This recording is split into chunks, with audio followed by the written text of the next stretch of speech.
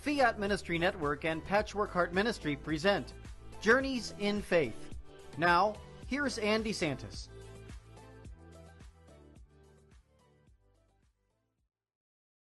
Hi, good evening. Welcome to Journeys in Faith here on Fiat Ministry Network. My name is Ann DeSantis. It's so great to be here, as always. And I have an amazing guest for you this evening. He's a very good friend of Fiat Ministry Network. His name is Tony Agnesi. He's a Catholic author, blogger, broadcaster, podcaster, and he has so much to talk to us about this evening. So welcome, Tony. Thanks for joining us on Journeys in Faith. And it's great, always great seeing you, and always great being with you, especially here on the Fiat Ministry Network and Patchwork Heart Ministries, two of my favorite evangelical ministries. I know they are because you've also been working closely with them, and now you're on Fiat Ministry Network with your own show. So we have so much to talk about.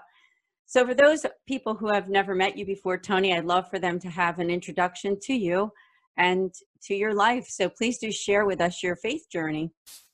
Oh, I'd be happy to. You know, I was born and raised Catholic. I'm a cradle Catholic. My mom was a devout Catholic, and I mean, she was at the church every day, polishing the brass on the candlesticks and ironing all of the vestments and things for the priest. Our church was a very, very small church. I was an altar boy till I was 22 years old because there were no other younger kids to replace me. I had to wait for somebody to come up to the 4th or 5th grade so they could take it over. My dad was an Italian Methodist, which kind of seems like an impossibility, but he was Methodist and Italian, and there was a small Italian Methodist church in where we lived, and he attended there. So I have a little bit of that Methodist kind of background from my dad. As a matter of fact, a couple of my favorite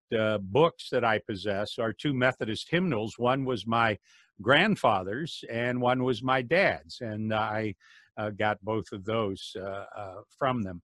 And from each of my parents, I learned a little something differently. You know, I learned my faith from my mom. I always thank her for making me go to church and making me go to confession. Saturday morning was always time to go to confession, and I remember all my little buddies would come over to, hey, can Tony come out and play? And she's not until he's gone to confession. I tried to warn her that our playing was probably going to require me needing to go to confession, but we always had to go first. And I learned things like faithfulness from my dad. When my mom and dad got married back in the 40s, that was considered a mixed marriage, you know, when a Protestant married a Catholic. And my dad agreed to raise us as Catholics, and he took that very, very seriously. Every Sunday morning, we would get up, and he would drive my mom and my sister and I to a Mass at our little church. And then while we were at Mass, he would drive across town to St. Dominic's and pick up two Dominican sisters who he would bring back to our parish, and they would teach our CCD, our Sunday school class, after Mass. And then when that was over, he would take my sister and I and the sisters back to St. Dom's. My sister and I would go back home, and then he would go to church later that morning at his Methodist church. And that sounds like a pretty big day on Sunday. And he did that every Sunday for about 15 years. And he got to be very good friends with the Dominican sisters. And I remember one particular time my dad was in the hospital and they didn't think he was going to make it through the night. And I remember going to the chapel to pray. And when I found that everything was going to be okay with him, I also discovered that those Dominican sisters, who he was kind of their driver, if you will, had prayed an all-night vigil for him that night. So I have a wonderful parental upbringing. And like most kids, you know, I kind of strayed from the faith when I went off, between college and my time in the Army.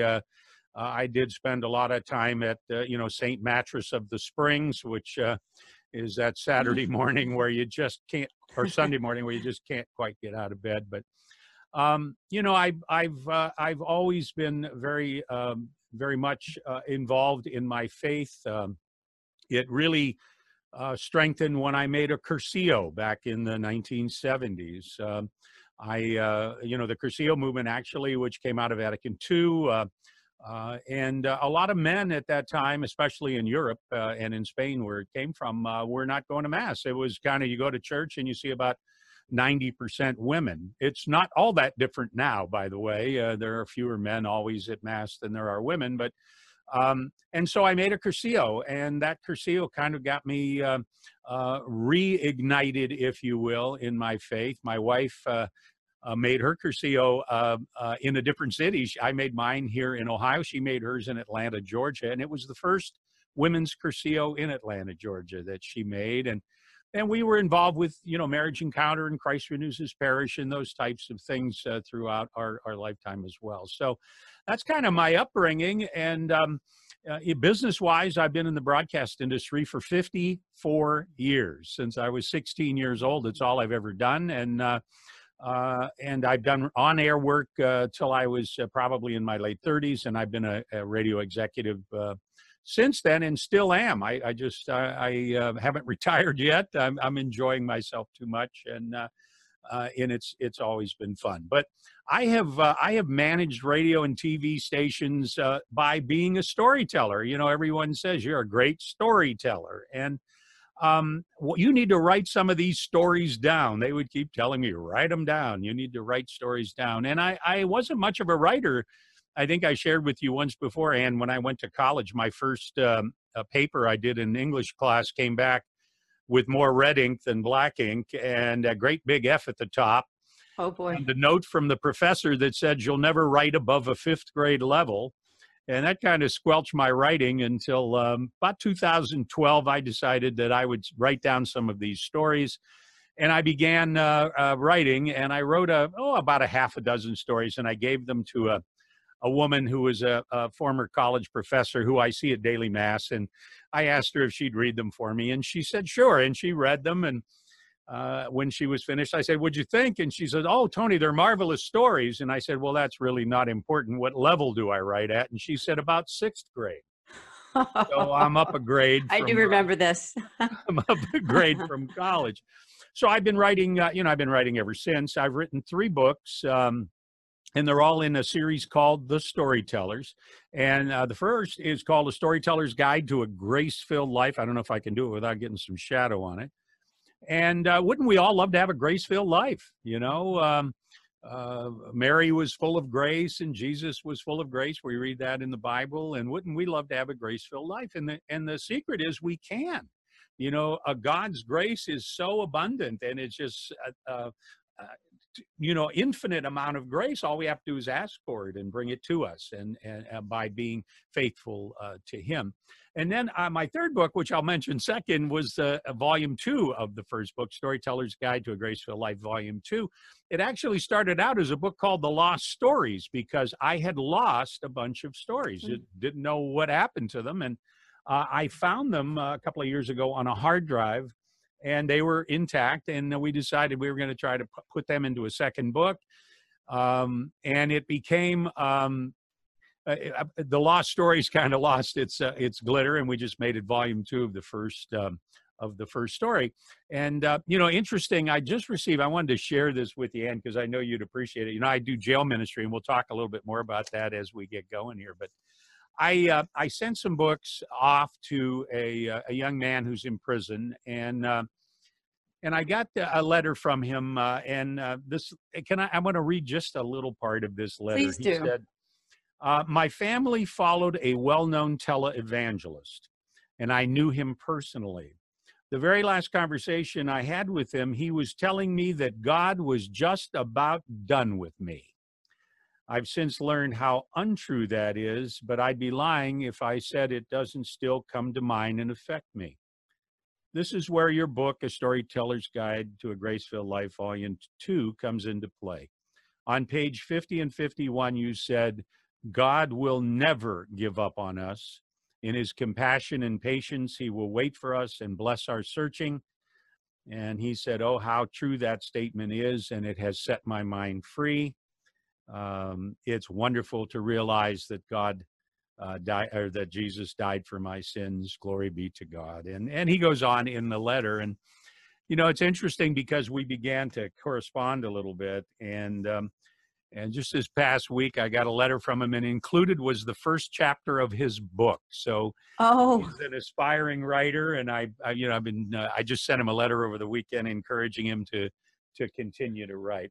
So every now and then we get a glimpse. The Lord gives us a glimpse of what we do, whether it be hosting a show as you do or I do, or whether it be writing a book or whatever, writing an article for a magazine, that they touch people, and we don't get that immediate feedback. So it's really nice from time to time that the Lord gives us a glimpse of what happens when we serve him. My third book, or my second book, which we'll talk about third, is about serving others. It's a storyteller's guide to joyful service. And interestingly enough, when my book came out, Father Leo, you know, the chef on EWTN that prepares meals. Well, he was preparing a meal and doing a talk, and I was sitting with Dr. Ray Guarendi from EWTN, who does a show called The Doctor Is In. And so Ray says, "Hey, Tony, how's that second book doing?" And I go, "Well, not as good as the first." And he said, "Well, I can tell you why." And I said, "Why?" He said, "Because it's about serving others.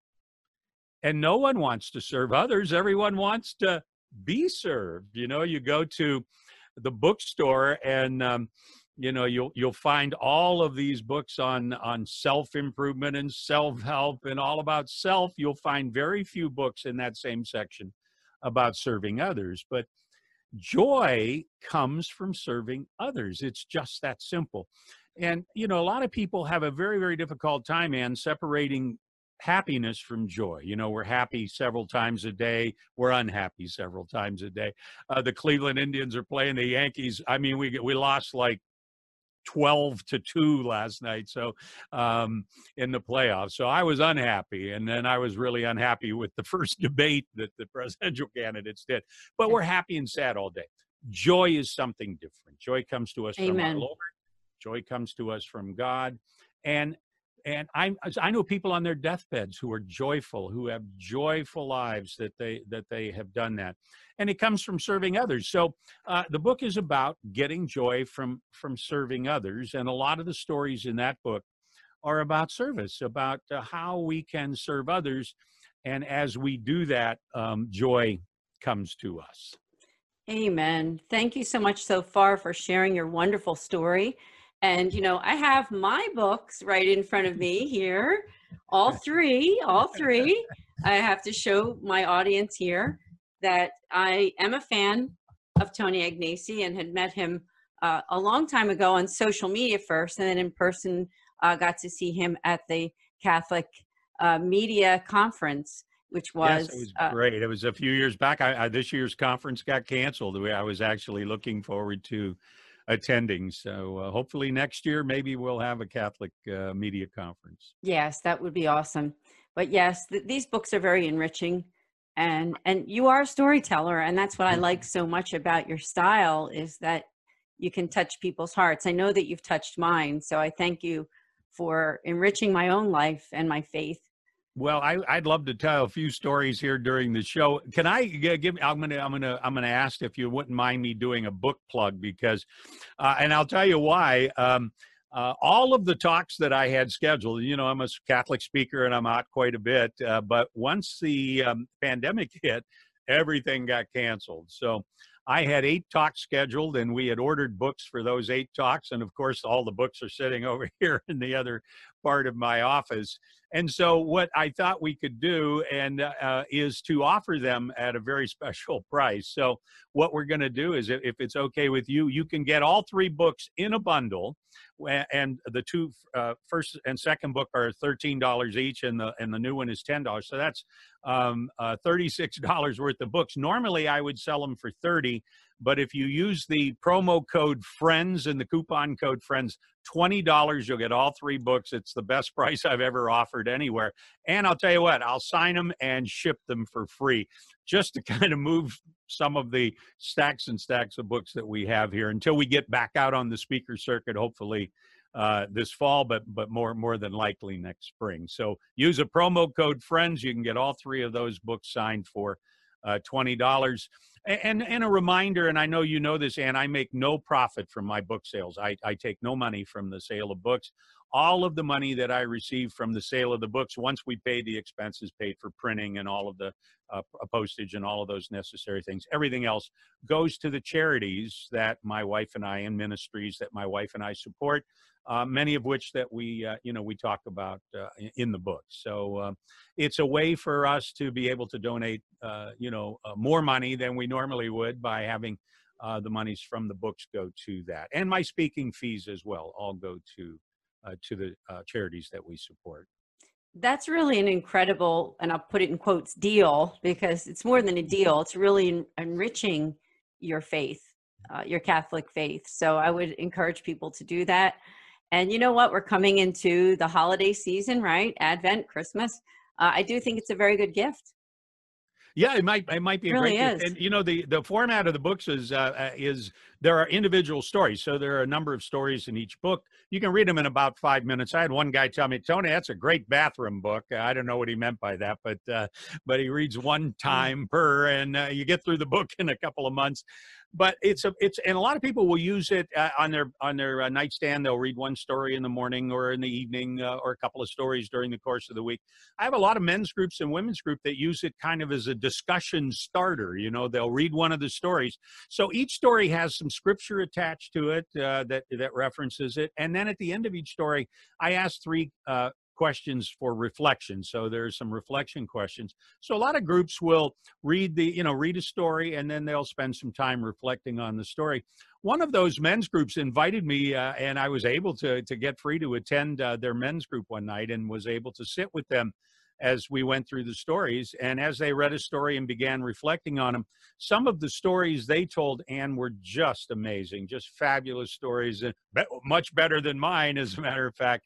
And a lot of those stories are about miracles that have happened in their lives and things that have happened.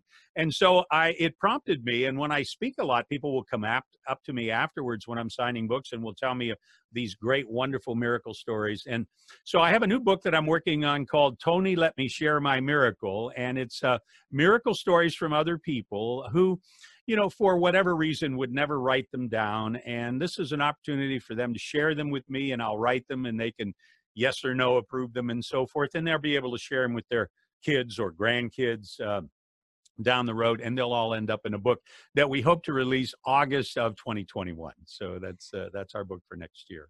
Oh, that's going to be great. I'll look forward to that one. And again, the title of that one again, Tony, if you would. Tony, Let Me Share My Miracle is the name of the book. Yeah.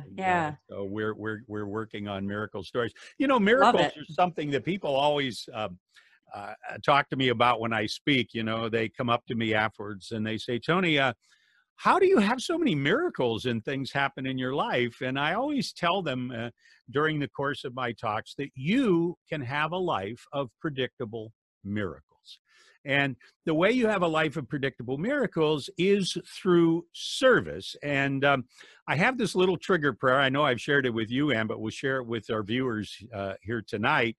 It's a little prayer is, Lord, make me an instrument, put somebody in my path today that you can help through me. So put somebody in my path today that you can help through me. I'll be your hands, your eyes, your ears, Lord.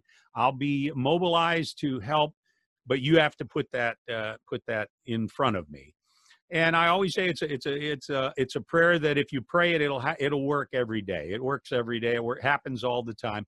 There are always somebody who crosses your path that could use a smile, that could use a kind word, that could use some encouragement if they're having a tough time.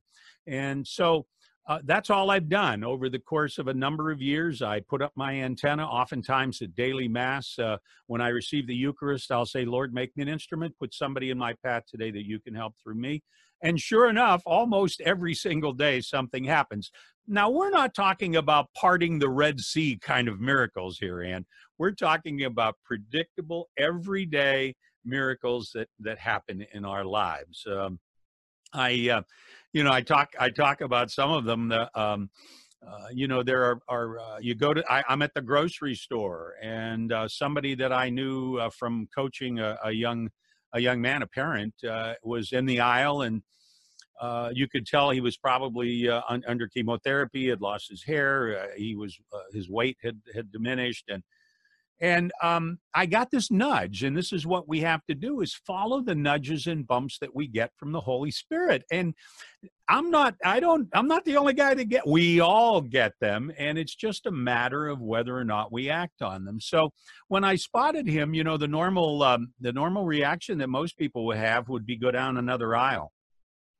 But I went over and I talked to him a bit, and he said, "Tony, would you pray for me?" Now, when people ask me to pray for them, I have a little book that I keep by my on my bed, nightstand by my bed, and I write their name in and what I'm praying for, and I usually do that in that way. And I told him I would do that, and he looked at me and he said, "Tony, would you pray for me now?"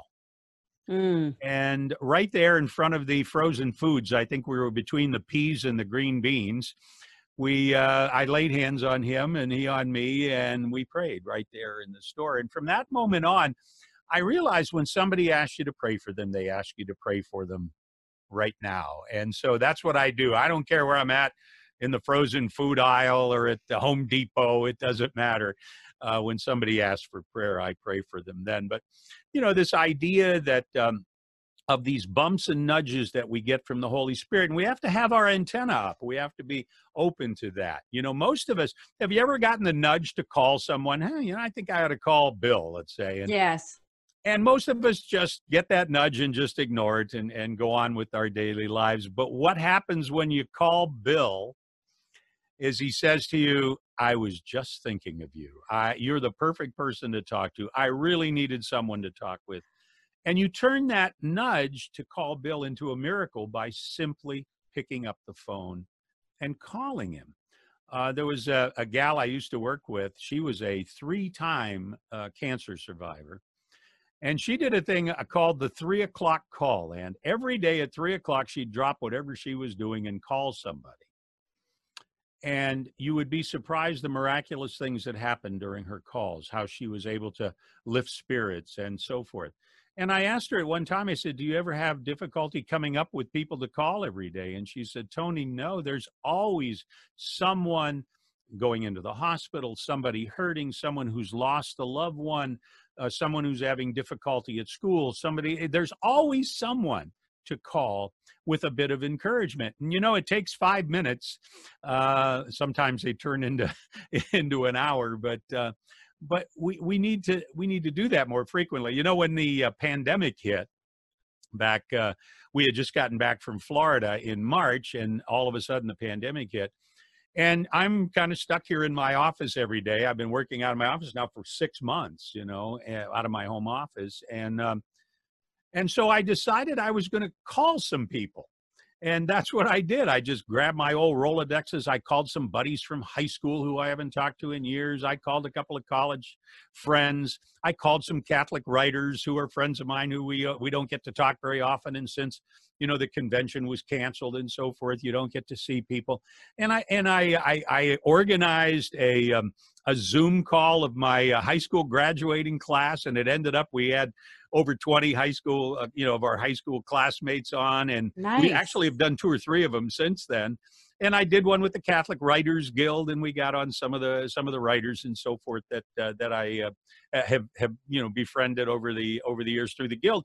And it's just a miraculous thing is just some of the wonderful conversations you can have with people just by following the nudges and bumps, and we get them in all sorts of ways. I remember one day, I used to go to Mass quite a bit at 12:10 at a parish called St. Bernard's, which was near a college campus, Youngstown State University's college campus. And so I used to go there at 12:10. Well, I would leave my office at noon, and every light would turn green all the way down the town, and I would pull in the parking lot, and I would go to Mass there. This one day on the way back from Mass, I hadn't eaten yet, and I had enough time to stop and get something. So I pulled into an Arby's, and I walked in, and there was nobody in there at the time, but there were 2 young girls behind the counter, and I could tell that the one girl was kind of consoling her friend. They were both in tears as I walked in. And the one girl said that she was out of money and had no money, and payday wasn't coming up until Friday, and she had no means to get anything. And her friend said, I have $2 and I have a bus pass, and I will either give you the $2 and I'll keep the bus pass, or you can have the bus pass and I'll keep the $2. And when I overheard that, I got this nudge from the Holy Spirit. So I got my sandwich and my Coke, and I reached into my wallet and I gave each of them a $20 bill. And I said, this is your tip for good service. And now I could go to the ATM machine and get more money, but obviously this young woman couldn't. And I was just so impressed. It reminded me of the widow's mite, where, just a couple of coins is all she had, but she gave all that she had. And this young girl, I would put her at maybe 16 or 17 years old, was willing to give up her $2 or her bus pass. My giving up, $20 seemed to be rather small compared to what they had done. So these things happen all the time, and we have an opportunity to, I got a bump at the gym. I think I may have shared this with you, but not with your viewers. I'm at the gym working out, and I just had one of those. You never have the day you go to the gym and about the best thing you did was just get there. I was just kind of just going through the motions. And down at the other end of the gym was a woman who was just working out like crazy. I mean, she was just flying on a treadmill and doing squats. And I mean, I was just impressive. And she kind of motivated me. And so I started working a little harder because I had been kind of loafing my way through a workout that time. And I got this nudge to go thank her, just say, hey, you really gave me a motivation today watching you. But the problem was I never really had the opportunity. We're never on the same side of the gym at the same time. And then she left, I left, and so forth. But when I got to my car, as I unlocked my car door, there she was. She was standing there. She was parked next to me. And I kind of startled her. She kind of startled me. And I looked at her and I said, I wasn't in a very good mood to work out. I said, but just watching how hard you were going, you really motivated me to work harder. And she kind of got this strange look like, who is this weird guy? And she said, well, I'm glad I could help. It was something along those lines. And I said, you really did help me. And I'm sure you've helped many people in the past, too, who had problems being motivated. And I know for sure that you'll motivate more people in the future.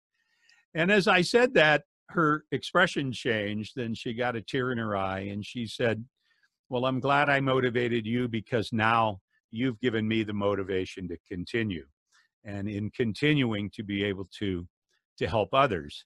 And so, the subtitle of my book, my Serving Others book, is Turning Your Misery into Ministry. And that's what she's been able to do. And she didn't realize it until then. And now she realizes that she can turn that misery into a ministry. And, so many people can do that. And that the best drug counselors I've met in dealing with rehab centers and dealing with jails and prisons are recovering addicts. The best alcohol counselors I've ever met, through AA and other sources, are recovering alcoholics. They've been there, done that. They know. The woman that visits a cancer patient at the hospital is a recovering cancer patient, is a cancer survivor. The man giving a homeless man a pair of boots on the bridge was homeless once himself. The husband and wife that raise money for autism have an autistic child. And so the people that donate, a whole meal at Christmas time to a needy family are paying it forward because somebody did that for them 30 years ago, and they're paying it forward. So turning your misery into ministry is something that the Lord can do for us if we're open to his grace and we're open to serving others.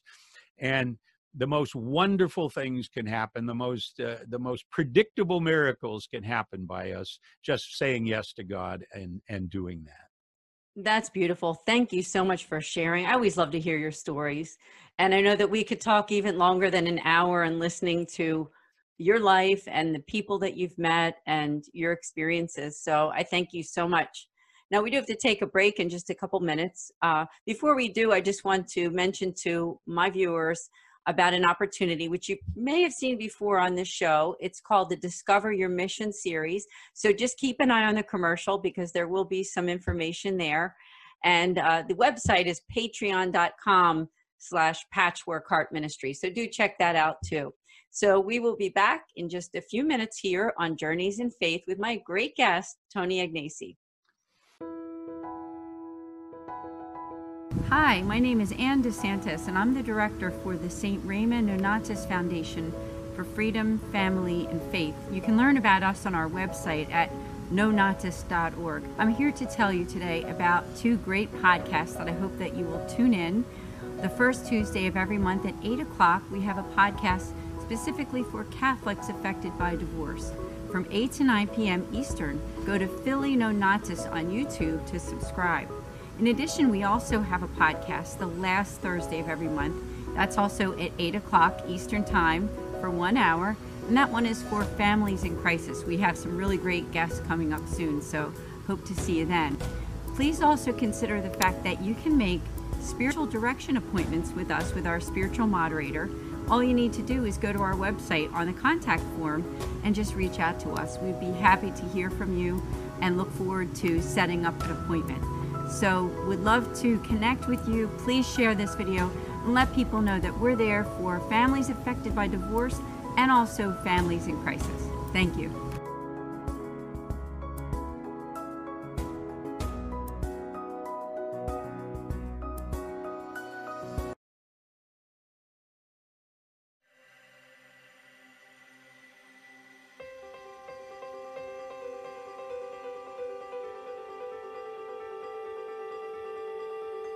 Patchwork Heart Ministry and Fiat Ministry Network present the Discover Your Mission series. When I was young, in the 1950s, I attended Catholic grammar school and I memorized the Baltimore Catechism. In fact, I think I got an A on all of my tests. I faithfully attended Mass each week, not because I wanted to, but because I was afraid if I didn't, I would suffer eternal damnation. I followed all the rules. I followed my Catholic faith faithfully. But it wasn't until I became a wife and a mother and I began to try and pass my faith on to my children that I realized that everything I knew about Jesus was memorized doctrine. I can't even share with you how I was so rooted in my faith. And I was attending Mass, but I was not present. I was a good man, I was a good father, I was instilling the sacraments into my family. I was definitely not intentional. I was stuck rooted in my faith. But what kind of strength did he have? Jackie did not just have a strength of body or baseball skill. He had a strength inside of his spirit, a courageous meekness that empowered him to play the game. And I tell him what is going on with me, and he's like, oh, okay. And I'm like, no, I think this is like some sort of miracle, dude. And he's like, oh, of course, but I'll believe it when I see it. Honey, you've been trying to quit, and you've been saying this and saying that. And I'm his big line to me is, you shouldn't say things because I never follow through on them. And so this was week after week, month after month. He is looking at me like, this is a miracle. There is no way that you, on your own, could have done this.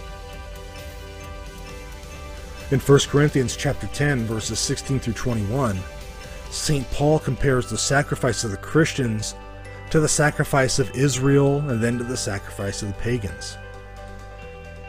Paul calls the chalice the blood of Christ, and the bread as participation in the body of Christ, and then warns his listeners that you cannot partake of the table of the Lord and the table of demons at the same time. So in other words, you need to decide, what are you going to participate in? are you going to participate in the historic Christian idea of the altar of sacrifice, which is in the Eucharist, or not?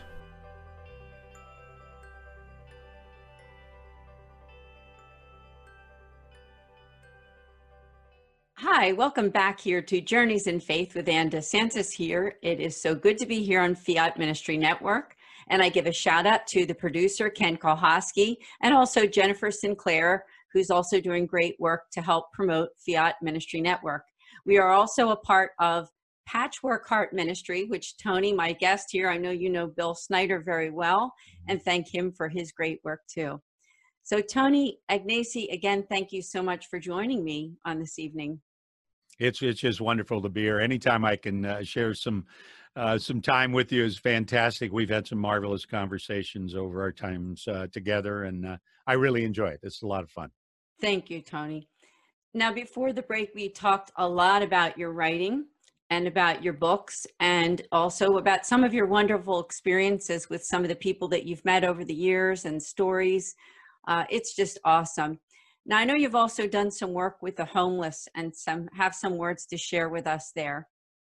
Yeah, I'll share a few stories with you. You know, working with the homeless is something that came about a number of years ago. You know, I am involved with country radio, and so I spent a lot of time in Nashville. And I have a favorite Mother Teresa quote, Saint Mother Teresa now, and Saint Mother Teresa said, and this is not one of her more famous quotes. She said, "Minister to the Jesus in front of you." And what she meant by that was everybody that we talked to, every person, homeless person she picked up in the streets and brought to her for medicine or to the orphanage or whatever, she was ministering to the Jesus in front of her. She used to say, "You could see the face of Jesus in everyone you meet. See the face of Jesus in everyone you meet."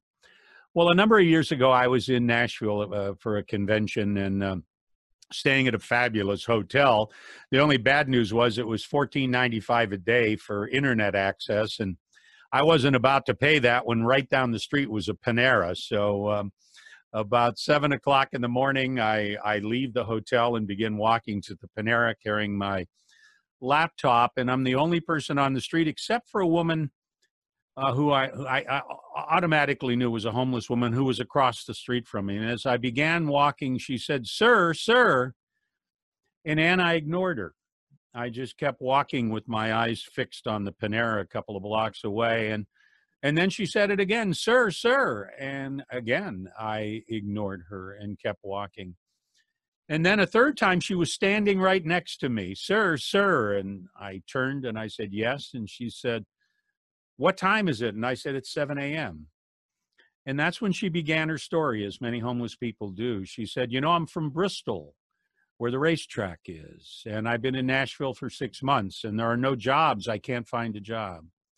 And I haven't eaten in a couple of days." And I had worked with homeless people. I had done things with various homeless organizations. But I kept walking, and I asked her some questions and so forth. And when we got to the Panera, I reached into my pocket, and I handed her a $20 bill, and I went right into the Panera. And as I'm standing there looking out the window at her, Mother Teresa's words rang through my head. "Minister to the Jesus in front of you. See the face of Jesus in everyone you meet." And yeah, I had given her $20, but that's not what she needed most. What she needed most was my attention, for me to look her in the eyes, for me to ask her name, for me to minister to her, minister to the Jesus that God had put in front of me that day. And to be able to see the face of Jesus, you have to look them in the eye. And I didn't do that. And it was on that day I made a vow, and never to ignore a homeless person again. And since that time, I haven't. Now, I'm not saying that every time I see a homeless person on the sidewalk that I reach into my pocket and give them money, but if I'm engaging, I'm going to ask them their name. I'm going to find out if they're well. I'm going to find out if they've eaten and so forth. And these are small things we can do, but as we do that, as we minister to people, it gives us a chance to see our ministry in action. Back to my church that I go to at 12:10 some days, and one particular day, I walked in. Now, this church seats about 1,000 people. I should make that clear. It's a big church, cathedral-like church, and but I have my seat there.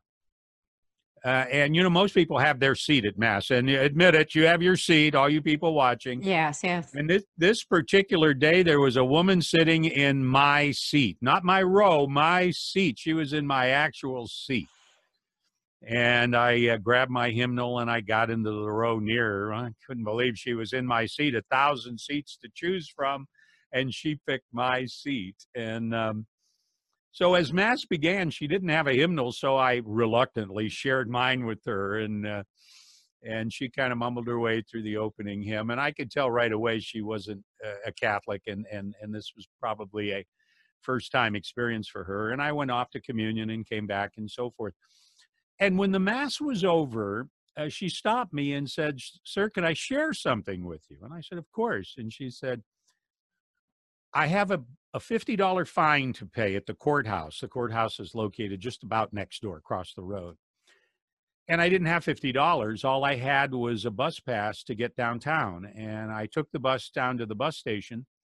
And as I walked from the bus station to go to the courthouse, I passed this church. And I had never been in a church before. And I decided I was going to go in and I was going to find some way to pray for a miracle.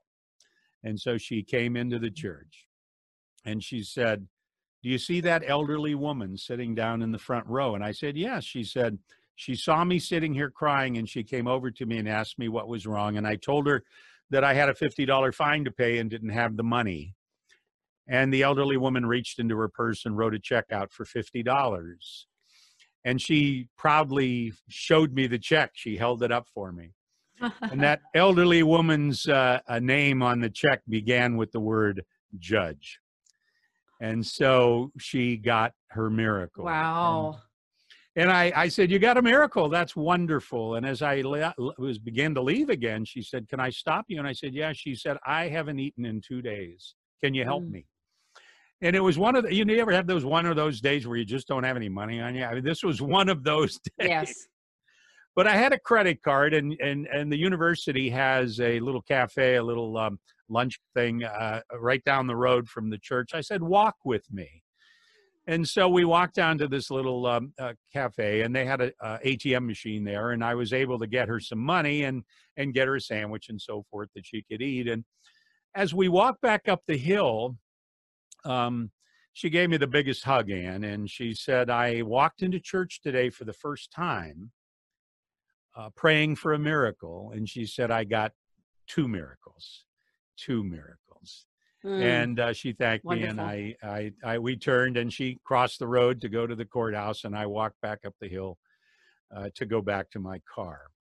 You see, that little gesture that judge did prompted me, and I was able to help her in just some small way. But I've seen her at Mass since then, and I heard, because I haven't been at that particular church in a while because of COVID, I go to the one close to the house here, that she is in RCIA, and isn't that neat? So you see how things work, and I could have very easily gone and sat somewhere else. I could have easily ignored her. I could have easily not shared my hymnal with her or engaged her in conversation, but I did. And so that's, sometimes those things happen for a reason. And yeah, I'm one of those believe, Albert Einstein said, you can believe nothing is a miracle or everything is a miracle.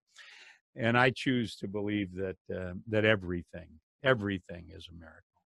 Yes, I know you do. I just love your stories. And I encourage people to go to your website. We didn't mention that yet, but you have a very good website that will lead you to Tony's writing and some of the other wonderful things that he's doing.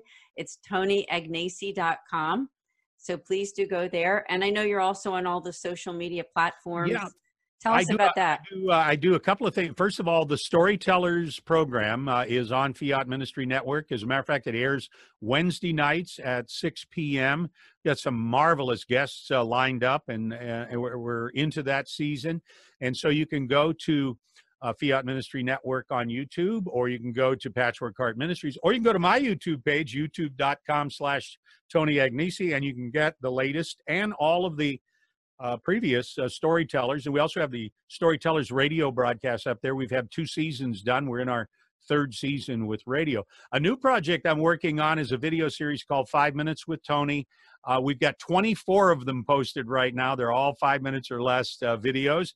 And we're doing 2 a week. Every Monday and Thursday we post a new one. And I've kind of made a commitment to doing 2 a week through the rest of this year, and then we're going to see how that works out in the future. They're all there. They're all just nice, short 5-minute features, and they're at my YouTube page, youtube.com/Tony Agnesi. I'm on Facebook and Twitter and Instagram at Tony Agnesi. Everywhere you might find it.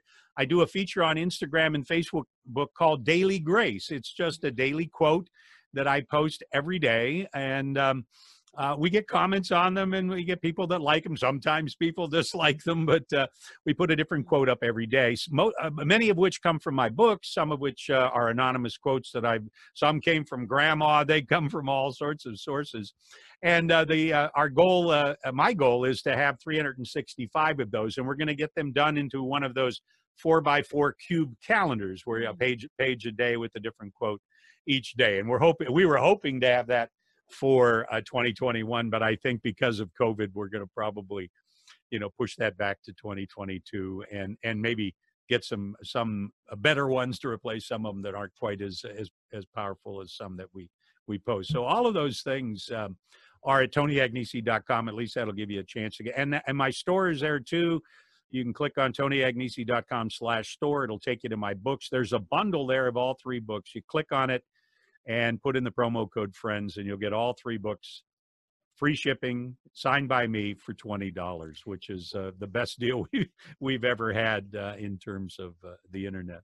It sure is. You mentioned jail ministry as well, and with COVID, we've been unable to go into the jail. We can't go in. For obvious reasons. They don't want anybody to bring anything in, nor do they want anybody there to give it to someone. So we have not been in the jail since middle of March, end of March, somewhere in that time frame. So, and I miss it. I miss spending time. When I'm in the jail, I tell the inmates I'm with that there's no place I'd much rather be than with them, because I think there's just so much to gain, as I shared the letter with you earlier in the program, that of working with people and of learning. I spend I work with both women and men, and I can share a couple of stories with you. There was a woman I met in jail, and her nickname was Buffy, and Buffy was a heroin addict. And when I first met her, she had just been arrested on a heroin charge. She looked awful, just hair disheveled, complexion, eyes were kind of muddied, and just you could see there was some beauty underneath there, but not that night. And for some reason, Buffy and I just hit it off, and we had a chance to talk on Tuesdays, and every time I saw her, she looked a little better. She cleaned up.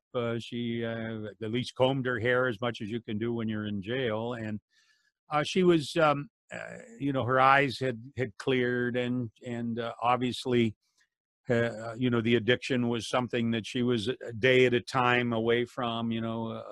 Being away from heroin. And she was in about, I think, just under 8.5 months or something like that. And she was clean, had not used drugs for that period of time. And the last time I saw her in the jail, she said, "Tony, I'm going to get out in a week, and I have really nowhere to go."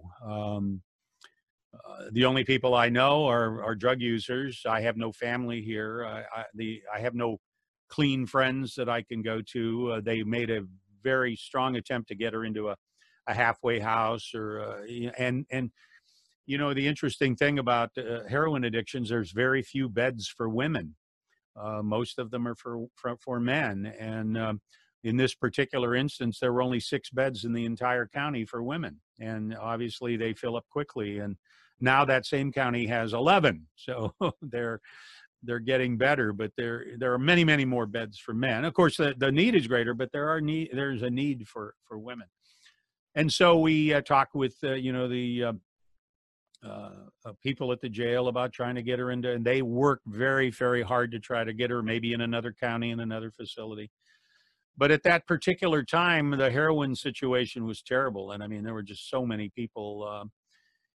And so we said our goodbyes that particular night. And a few days later, a week later, or 2 weeks later, we had a jail ministry meeting at Panera, by the way, because they have free internet access. And we one of the gals that runs the jail ministry, my friend Connie, said to me, "Tony, did you hear about Buffy?" And I said, "No." I said, "I talked to her a couple of weeks ago." And she said, "Well, she got out on Thursday and she died of an overdose on Sunday." And I felt like a failure, Ann. I felt like I had failed her over the time I had been with her. I felt that the courts had failed her, that the system had failed her, that certainly the ability to rehabilitate from it had failed her. Here was a woman in her mid-30s who had so much life ahead of her, who had cleaned up.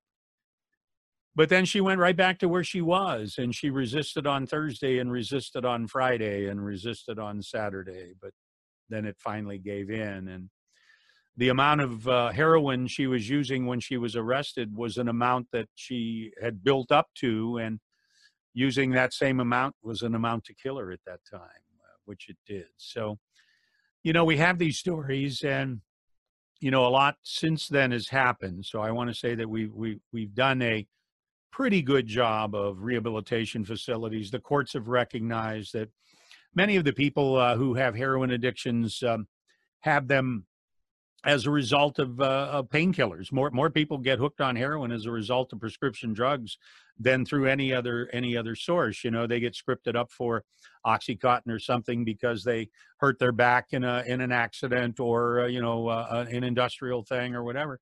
And when that prescription runs out, they can't get it, and heroin is the alternative, and they end up becoming heroin addicts. And there, but for the grace of God go all of us, and I can't judge these people. I can only love them and hope that we can change things to make it easier for them to rehabilitate and get back into society clean. Thank you so much. I remember the story of Buffy. I could never forget. I know it's in one of your books, so it is. Always lift up those prayers for the people who have gone before us, suffered so much. And I know you, Tony, tried so hard to make that outreach. So I'm also sorry to you and your friends for that loss. Mm-hmm. And yes. There's been some great stories too, like the young man who's going to be getting out, and his goal in life is to go into ministry. He wants to go into ministry. He wants to be involved in jail ministry and so forth. And hopefully we can help him make that happen by just encouraging him and keeping in touch with him. You know, I talk about some of the women in jail. You know, when I was younger, you know, I don't know if you remember this because you're so much younger than I am, Ann, but guys had I had a little black book. You know what a little black book is? Yes. That's where you wrote down the names of all the girls you had dated, and you put whether they were a 9 or a 10 or whatever. And then in the last column, I put whether they were a good girl or a bad girl, because I dated both, you know. But now my little black book are women that I'm praying for in prison, and I have their name, and I have the number of years or months and so forth that they're serving, and they're all good girls. They're all good, and it's a chance for me to pray for them. And as I work with people in the jail and they get ready to be shipped out and go to prison, oftentimes the last night I see them, they'll hand me a crumpled sheet of paper with their name and their prison and the years they're serving. And I always tell them I will pray for them. And I do that every single day. I know you do. You are such a man of faith. I thank you for the wonderful work that you're doing, and do invite people to please do connect with you at your website at TonyIgnacey.com, and make sure that you watch him here right on this very network, here on Fiat Ministry Network on Wednesdays, right? Wednesday nights at 6, we premiere a new version of The Storytellers, and they're fun. A lot of the people we interview are telling their life story, their faith journey, and many of them are authors or speakers and have, different ministries that they're involved with. So it's a chance to expose people to a number of wonderful, wonderful apostolates. Yeah, that's amazing. And I really do enjoy that. Thank you for your work there, Tony. Now we're going to be wrapping up in just a few minutes here. I wondered if you had any closing words before we end. I just want to encourage people to, when we look at the world we live in today, that, that they take their faith seriously, that they, that they have a prayer life, that they are in touch with our Lord, and that they're open to the graces that can come to them by serving others. There was a note at the local St. Vincent de Paul. They needed a couple of volunteers to help at their food pantry on a Thursday night. And my wife and I went, and we absolutely worked our butts off, and we never felt as good when we were done. We actually left and came back home, and it was a good feeling to know that we had helped some people. We've been blessed in our lives, and isn't it a great opportunity for us to help others by doing just small things, helping a neighbor, an elderly neighbor who might need can't go to the grocery store. Maybe you pick them up some groceries. Just be open to that. Pray that little prayer, Lord, make me an instrument, put somebody in my life today that you can help through me. I'm going to tell you, pray that prayer, my friends, and then just watch what happens. You'll be amazed.